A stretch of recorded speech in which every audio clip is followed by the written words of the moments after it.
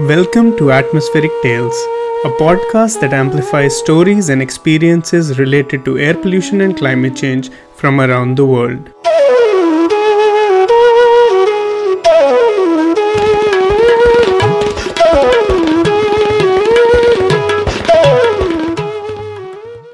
I'm your host Shazad Ghani, and welcome to another episode of Atmospheric Tales.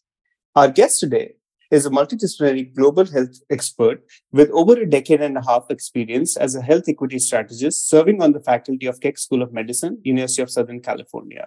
As a scholar practitioner, he has worked across cultures, continents, and countries, including Pakistan, China, and the United States since the early 2000s. He's currently based at the Harvard Divinity School, Harvard University, where he explores the complex intersection of religious moral philosophy, social ethics, and public health policies, focusing on conceptualizing religion as a structural determinant of health and its implications for public health and climate action. In addition, he is also affiliated with the Harvard Innovation Labs at Harvard Business School, along with Harvard Climate in the Entrepreneur Circle. He holds a Doctor of Medicine, a Doctor of Public Health in Climate Resilient Health Systems, a Doctor of Education in Higher Education Administration, and a Doctor of Science in Information Technology and Climate Innovation. I'm excited to welcome our guest, Professor Ans Irfan. Our interviewer today is Dorothy Lusoto, is a graduate student pursuing her PhD in Environment and Resources at the Nelson Institute for Environmental Studies at the University of Wisconsin-Madison. She holds an MS in Environment and Resources with a graduate certificate in Energy Analysis and Policy from UW-Madison. At the Nelson Institute, Dorothy lectures an undergraduate capstone course that she designed on air quality and equity in an African city with a focus on Kampala. Her doctoral research examines the persistent colonial city design of Kampala on its air quality and health. She studied environmental management for her bachelor's at Makerere University, Kampala. It is from here that she worked with renewable energy technologies and air quality in East Africa for over a decade. Welcome to the show, Ans and Dorothy. Thank you, Shahad, and welcome our listeners. Today we have Ans, as you've heard from Shahad, and we're going to dive into our conversation today, which is very exciting. We're talking about climate change, ethics, and morality. Just to get right into this conversation, climate change now more than ever is getting most people's attention. We have witnessed increasingly extreme weather events around the world, including prolonged drought and flood events, which threaten agriculture production, warmer ocean temperatures that usher in more powerful tropical storms and decimate aquatic biodiversity. And this year, actually, Canadian fires blanketed the northern portions of the United States, in particular, Mata and Ozone. And even as we speak today, we still have an air quality alert that is going on. And so that's one of the issues we're faced with right now, at least in Madison, Wisconsin. All of these symptoms of climate change impact public health, and these impacts are often not equally felt around the world. And according to experts like yourself, the lifestyle of people living in more developed countries and the consumption of those nations at large are primarily responsible for climate change. And yet people living in the global north will not feel the impacts of climate change as immediately or as significantly as the people from developing nations in the global south, whose contribution to the problem is really minimal. And to explore this topic more deeply, I would like to ask you just a few questions about the historical, political background of climate change and public health, and how these issues are manifesting in the present, what we'll likely be grappling with in the future within the context of ethics and morality. So, according to the American Public Health Association, or APHA, climate change poses a major threat to human health. So, Ans, how would you define human ethics and morality in the context of climate change and public health? Hi, Dorothy. So wonderful to be here. So I generally resist sort of like defining things because I think they restrain our imagination. But it's kind of, I think you already alluded to it in terms of like both the power differentials as well as our duty to do what is right, right? So I could sort of like, comment on in this like broad philosophical terms in terms of like, what is just and right, which is really kind of boils down to both a moral and practical responsibility to mitigate climate change and work towards a future where actively adapting to the changing climate, right? So it is about how do you reduce climate change impacts, but also how do you advocate for those policies to make sure people who are most socially vulnerable, both within these countries of so-called global north, but specifically in the global south as well. But what I will say is that, we need to avoid the temptation of just sticking with these definitions and just taking those without scrutinizing these, which is all to say that we need to scrutinize those terms such as like, what is fair and what is morally right? So because science cannot answer those questions, those are questions that are going to come from ethics, that are going to come from morality and philosophy and so on and so forth. And we have this like colonial tendency, particularly in the global north, where we use this vague colonial language without scrutinizing those terms in a meaningful way. So my invitation has always been to, fellow colleagues, academics, practitioners within climate change sphere, that whenever folks, especially those in a decision-making capacity, are talking about that climate morality and ethics is about fairness and justice. Like, what do they mean by that, right? What sort of actions does that lead to, right? So, because like end of the day, what we need to keep it in mind is that, there are a couple of these just really egregious statistics that like top 1% of richest people in the entire globe consume more resources than the poorest half of the entire humanity, right? So like, world's top 10% richest people, they cause about half of global emissions, right? So like, those are the things we need to keep in mind when we are talking about fairness and justice when it comes to climate ethics and morality. Wow, that's very interesting that you say that actually, because sometimes we get very stuck on the definitions, right? And just the way you're broken it down for us makes more sense because usually it's a blanket of like big terms and what does that mean to an individual? What does that mean when you break it down? So thank you very much for breaking that down for us. And maybe just to tag along question that maybe would go along with what you just shared. When you talk about justice, how should we balance the needs and also the interests of the current generation with those of future generations? Like what ethical considerations should guide decisions about like the effects of climate change that you're talking about and how do we adapt to it? Yeah, absolutely. So I think, and this is something I'll probably bring up again in our conversation, but it's really important for us to keep in mind that like we should not be conceding to this incremental climate oppression, if you will, which is really that in the US context, for instance, and I talk about the USA because it's home, and B, because it's one of the countries that has like outsized power and role to either engage in climate action or climate inaction, one way or the other. So in our context, for instance, there's this broader conversation about that we owe it to the future generations from an ethics perspective, but there's very little about that particular mindset getting implemented, right? Like, so examples would be, for instance, like Biden administration, which allegedly Democrats are the ones who are supposed to be caring about climate action in the US context, if not globally. But Biden administration has sort of like, approved all sorts of these projects from Alaska oil project, Key West gas pipeline project, expediting gas lines. It's absolutely absurd that how much there is absolutely no care about the future generations, right? And when I teach climate change, I teach this concept of path dependency to my students, where the idea there really is that the choices that we're going to make today are going to limit our choices in the future. So if you're going to continue to invest significantly into fossil fuels today, it's not so much that, we're going to automatically switch those off. We cannot, because that is going to limit our choices for many decades to come. So, which is all to say that at the moment, sure, we do have that responsibility, but beyond this sort of like, like metaphysical conversations, there's very little action about implementing and incorporating that ethical, moral imperative into policies and programs. I was reading this up that subsidies for fossil fuels as well as agriculture and so on and so forth are around like $7 trillion.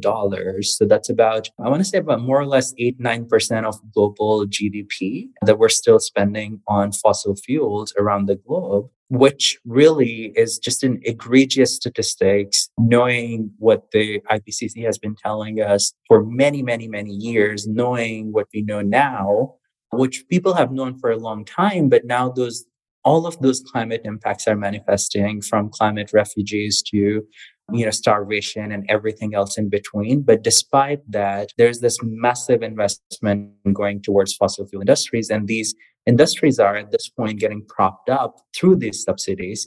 And that's where sort of like, that challenge often the ethical considerations are completely lost altogether.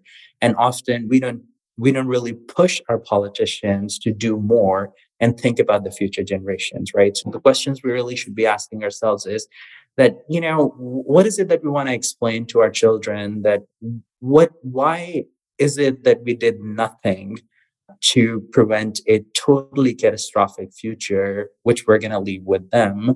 And often these conversations get shut down whenever you're just stating the state of the affairs, be it the political economy of climate change, be it the impacts of climate change.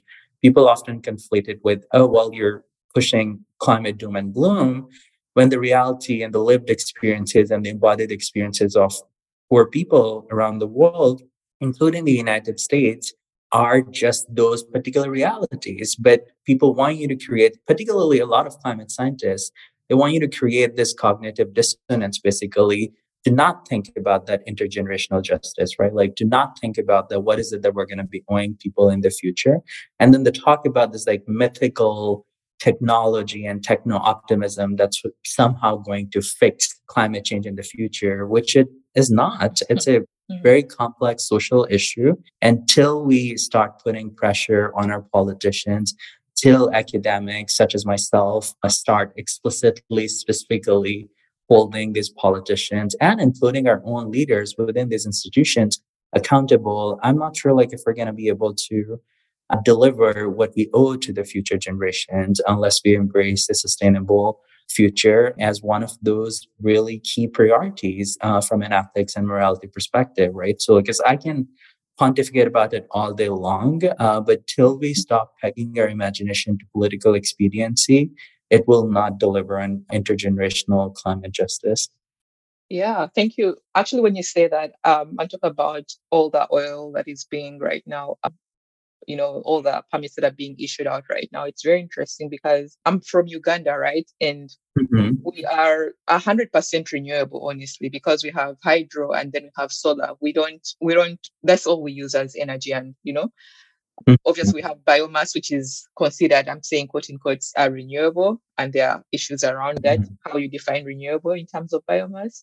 But yeah, so we discovered oil in the Albertine region, right? And so it's been like right now it's a big talk of like, when do we start to drill and who's drilling, who's investing in that space. And you see the superpowers that are coming in, France specifically, right? The French are like really, really strong.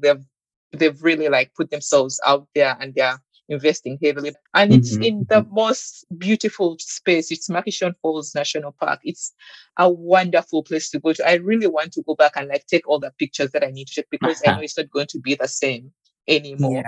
But it breaks my heart to know that the big powers are the ones who are investing in this space, and we're not going to see the benefits of having a clean environment or clean air quality anymore in Uganda.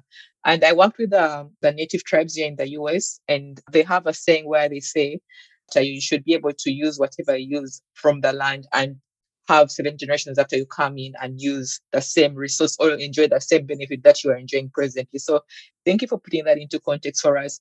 And maybe this goes right into what you just shared. Like, so within the intergovernmental organizations, it is assumed that wealthier countries have a moral obligation to the poorer nations in supporting adaptation and mitigation measures. How do you address the ethical implications of global power dynamics, right, in the context of climate change and public health? Because these are the same people who are like at the COP, they're the ones who are in the Paris agreements, and they are the very same people who are funding these big power projects or fossil fuel projects. So please help us sort of like understand this. Yeah, absolutely.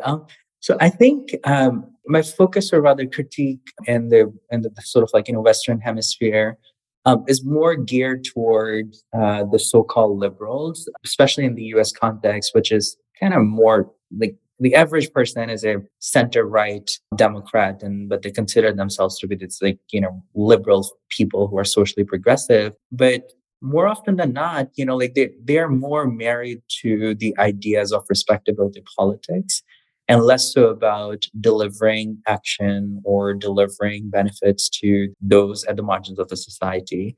I say that all to say that in my view, like I don't think proposals like climate reparations are radical.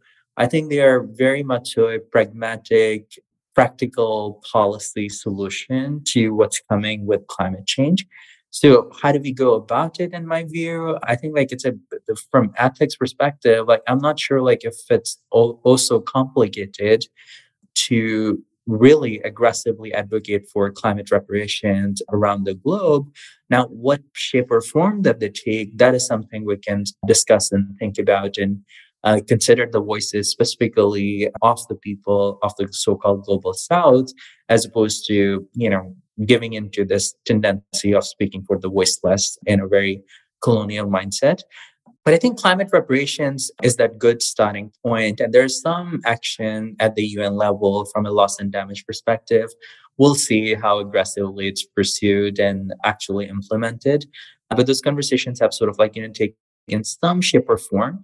But climate reparations, in my view, is the only way to move forward if we are to actually incorporate climate ethics into these conversations. Because these wealthier nations, like they have a lot of resources that they're constantly spending on things like militarism. Like for instance, in the United States context, sheer amount of money we spend on our military just bomb people around the globe by an institution that's one of the most polluting industry in the entire planet, the American military. So just imagining a world where you're repurposing those resources and giving back to the communities who never caused the problem to begin with. So kind of going back to some of the statistics we were sharing at the beginning of this conversation, that much of it, was created by people in the Western Hemisphere and rich people specifically on that. And it continues to be a problem that is being caused by the richest, and the price is getting paid by the poorest, right? Like, I'm sure you've come across, at least in one capacity or the other, if you were on any social media, about this submarine that was, trying to go see Titanic. And Yeah, this yeah. year, yeah. So all these billionaires, right? So, and it's just fascinating that there was this other story about 700 plus, people who were trying to get to the Greece coast. They're just fleeing violence. They're fleeing a lot of other social challenges that can be traced back to colonialism in the past, and to some extent, climate change at the moment, because climate change disrupts livelihoods and so on and so forth.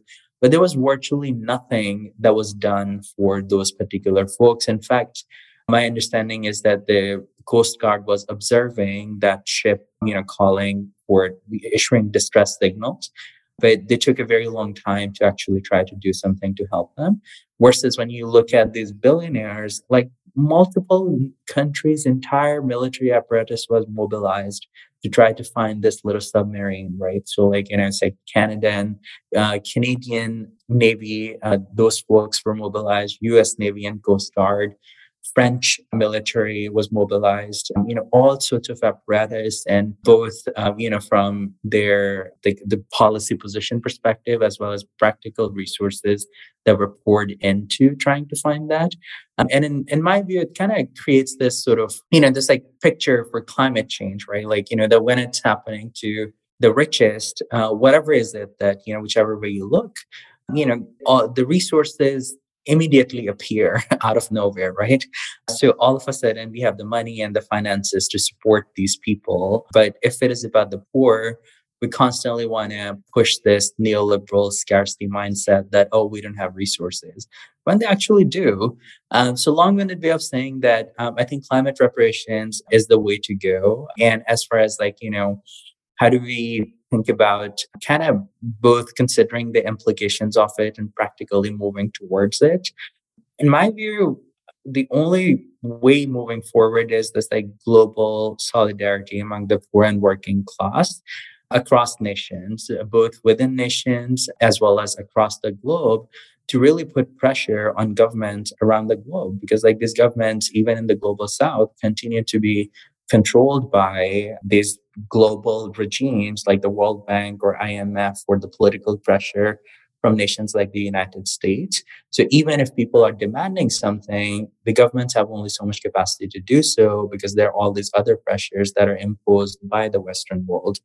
So thinking about that particular global solidarity from, again, global south to global north, but having a more ethical responsibility in the Western world where we are putting a lot more pressure on our governments to do more. Like in the case of United States, for instance, I rarely ever come across anyone in public health, and I'm talking about scholars and other faculty and colleagues who are engaged with climate negotiations at the UN level, let alone providing policy solutions, let alone just creating this mass mobilization to put pressure on our government so the government is negotiating on the behalf of poor people, both in this country as well as the global south, as opposed to negotiating on behalf of corporations, which is something that the US government has historically done.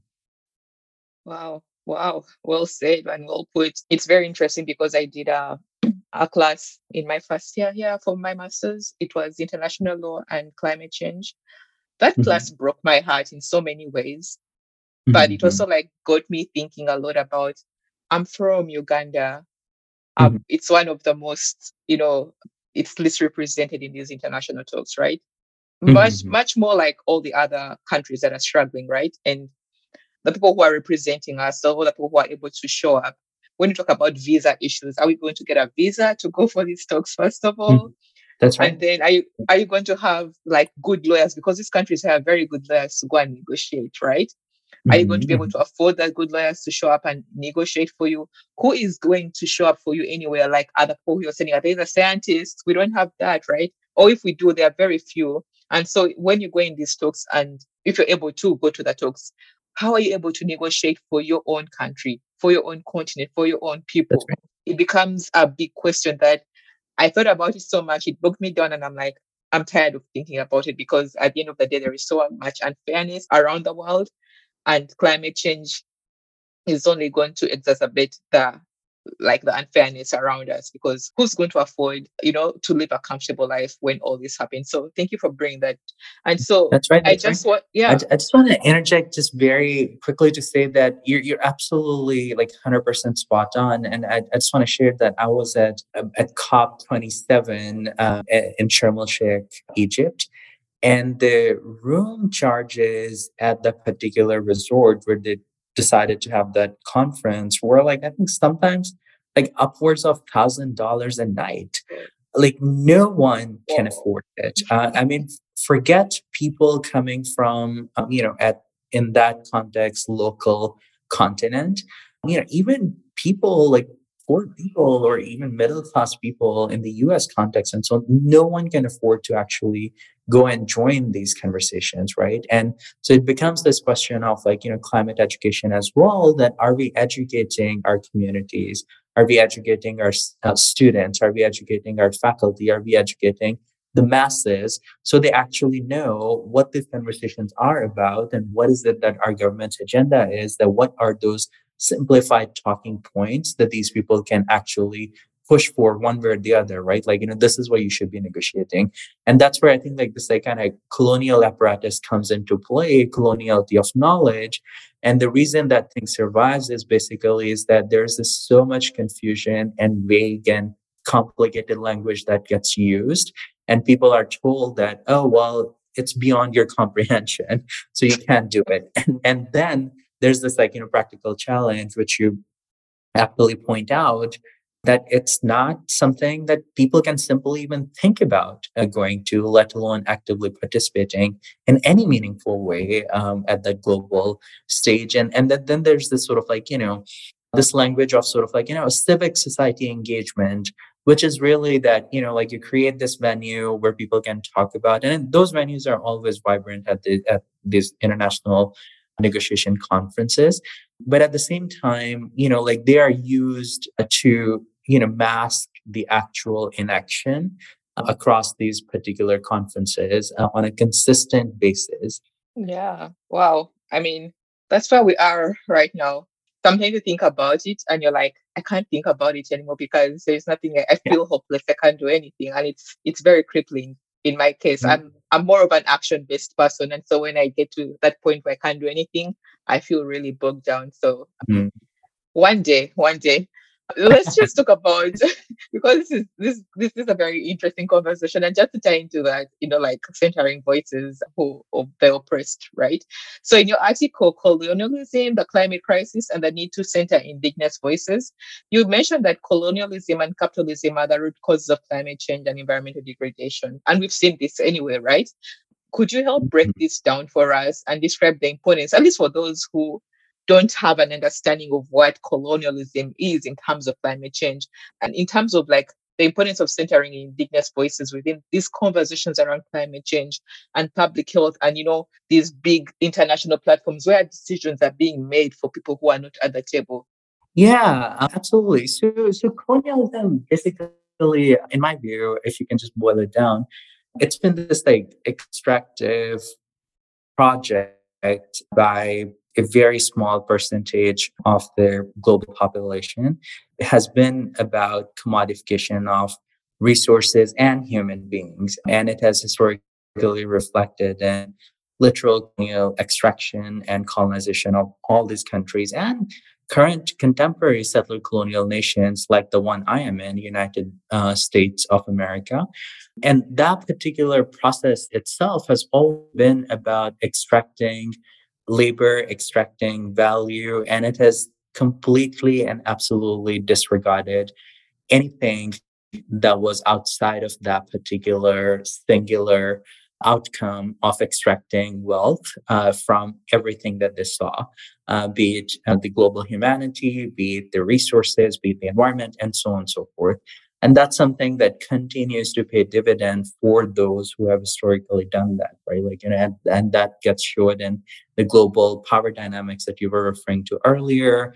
It shows in, again, like rich people consuming most of the resources that we were talking about earlier, and so on and so forth. So that's been the colonial project, right? So like, and the contemporary understanding primarily coming from, I don't think it's anything malicious, but for most scientists, particularly in the STEM sector, we don't historicize our scientific developments. We don't historicize how we got to where we are today.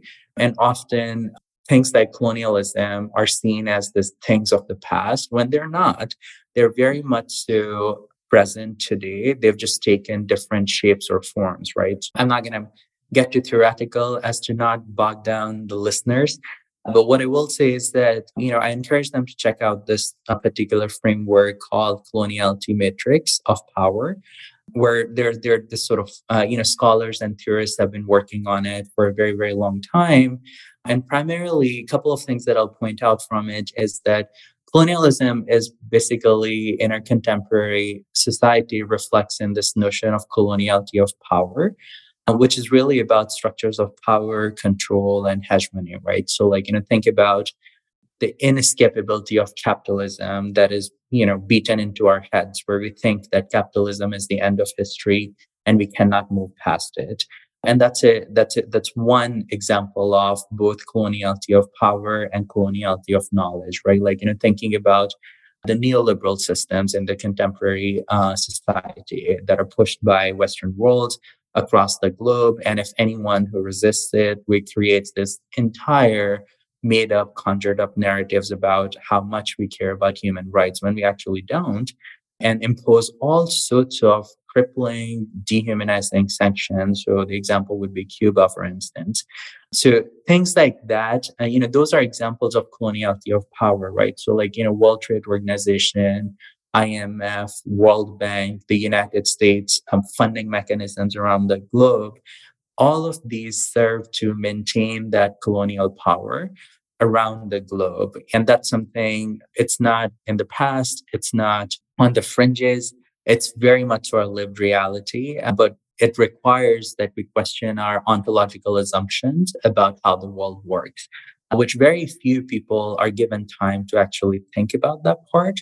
And along the same lines, there's this similar notion of coloniality of knowledge, which is really about, just basically making Western ways of thinking and Western knowledge as universal, right? So, like, thinking about this like very positivist way of thinking that everything needs to be observed. These are the people who have difficulty entertaining the ideas of fairness and justice and ethics and morality because you cannot quantify and reduce it down to a number because that's what their comfortable and easier spot for them to perceive the world lies. And that's where kind of I think like it's again like becomes incredibly important that we are interrogating our ontological assumptions about how the world works.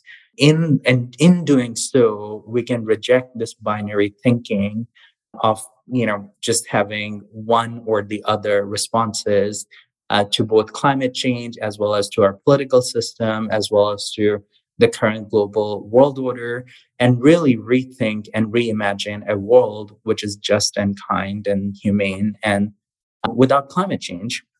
Yeah. Wow. I mean, when you just talked about that, I was just thinking about, I was going back to my own research, right? And what I'm seeing.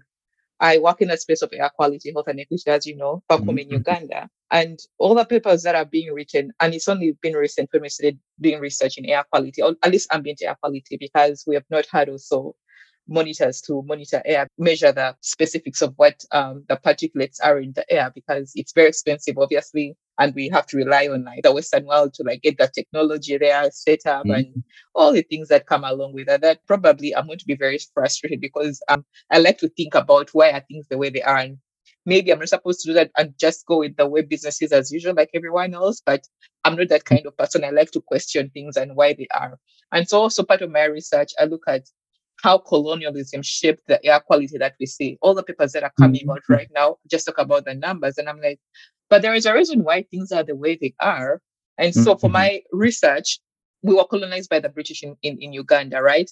And so Mhm. where they designed the city boundaries, so we had the British settlements, we have the Indian settlements, and then we have the native settlements. And so you see that the air quality in these settlements is very different, but no Mhm. one is talking about this. So I like that you have to question, like you bring the question of colonialism into like climate change, because you have to understand some of the things to make meaning of where you are currently. So thank you for bringing that to our attention. Absolutely, absolutely, and I think like you're spot on. And I'll also share that like I was born in Pakistan, grew up there, and that too is just like Uganda, a former British colony. Because British have been the English, I should say, have been the nightmare for the entire world. And there, I grew up in a farming family, and at the time you don't have the requisite knowledge to understand and analyze things. But looking back, much of the challenges that my family or my community was facing, you could trace those back to those colonial processes, right? Like kind of you are doing this really incredibly groundbreaking work of thinking about air pollution and coloniality and the still remaining effects of colonialism, both in power structures and physical structures. Like I've observed it in that sort of like just India and Pakistani context. The British, like their interest was again like just the commodification of just about everything that they saw and extracting value from it for their own benefit, not for the communities. And there was this like mass diversions of rivers at this like large scale commercial irrigation. And it led to sort of like destruction of many ecosystems. And there are parts of Pakistan that now have major flooding issues because those systems were destroyed under this like British irrigation systems that they developed for commercial crops, right? So a lot of it was about sort of like again like people lived in a lot more sustainable ways, but they were all about cash crops, and that ended up robbing indigenous populations of their autonomy to protect their natural communities and the ways they've been living for centuries, right? So like it created all sorts of these so-called mandi, which is a term for market, towns, which was again all about cash economy. It was all about the superiority of urban population. It was all about creating local indigenous elites who can then do the bidding of these colonial oppressors on their behalf. Like, the new canal system, the seepage from that water system that increased water tables, and eventually sort of their issues of waterlogging and just total crop destruction around that country. And those are just some of the things that come to mind from that colonial process that the country is still paying the price for until this day. So, yeah, so thank you for sharing the example of Uganda. Yeah, sure. I'm yet to publish the paper. I'll share it with you because I think the results that I'm seeing there are very interesting. And as we start to wrap up, I would just want you to speak more on you went to the COP of 27, but like the report of COP 26 on climate change and health states that the public health benefits from implementing ambitious climate actions far outweigh the costs. Could you speak more on this as it relates, obviously, to the ethics of achieving this? Let me just preface this by saying that the challenge isn't that people don't know, or by people I mean scholars and practitioners of climate change. The challenge is that the way these colonial regimes work around the globe, including within countries and in countries like the United States, is that this notion of incrementalism, it convinces us that mass death and violence is acceptable. So bit by bit by bit by bit, over the years and decades, we get convinced and we just move our goalpost even further. COVID is an example, for instance, before I get to the benefits of that action. COVID is an example. Initially it's a lot of mass death that was caused by this particular disease. Vast majority of it was preventable, but our government's two successive administrations failed the population, both in the United States as well as around the globe, colossally in epic proportions, where they basically actively made a decision that they're going to prioritize the economy and not the poor people. And the result was this mass death and morbidity and mortality and the long-term effects of COVID. But that wasn't a process that happened overnight. It was a process where they basically started convincing people that, X amount of death is acceptable, Y amount of death is acceptable. And then that bar kept getting lower and lower and lower and lower and lower. And to a point where people are now convinced that millions of people who have died and thousands who are dying right now and getting disabled is an acceptable thing as a society. I shared that all to say that climate change is pretty much along the same lines from an ethical perspective, because as the years pass by, as opposed to really harping on that urgency and putting pressure on the governments, what we're really doing is we're trying to convince that, X is acceptable, but that's sort of the value of that X continue to get changed to a point where, again, massive deaths and morbidity and mortality that's caused by climate change continues to be an acceptable thing, as opposed to actively aggressively thinking about trying to mitigate it.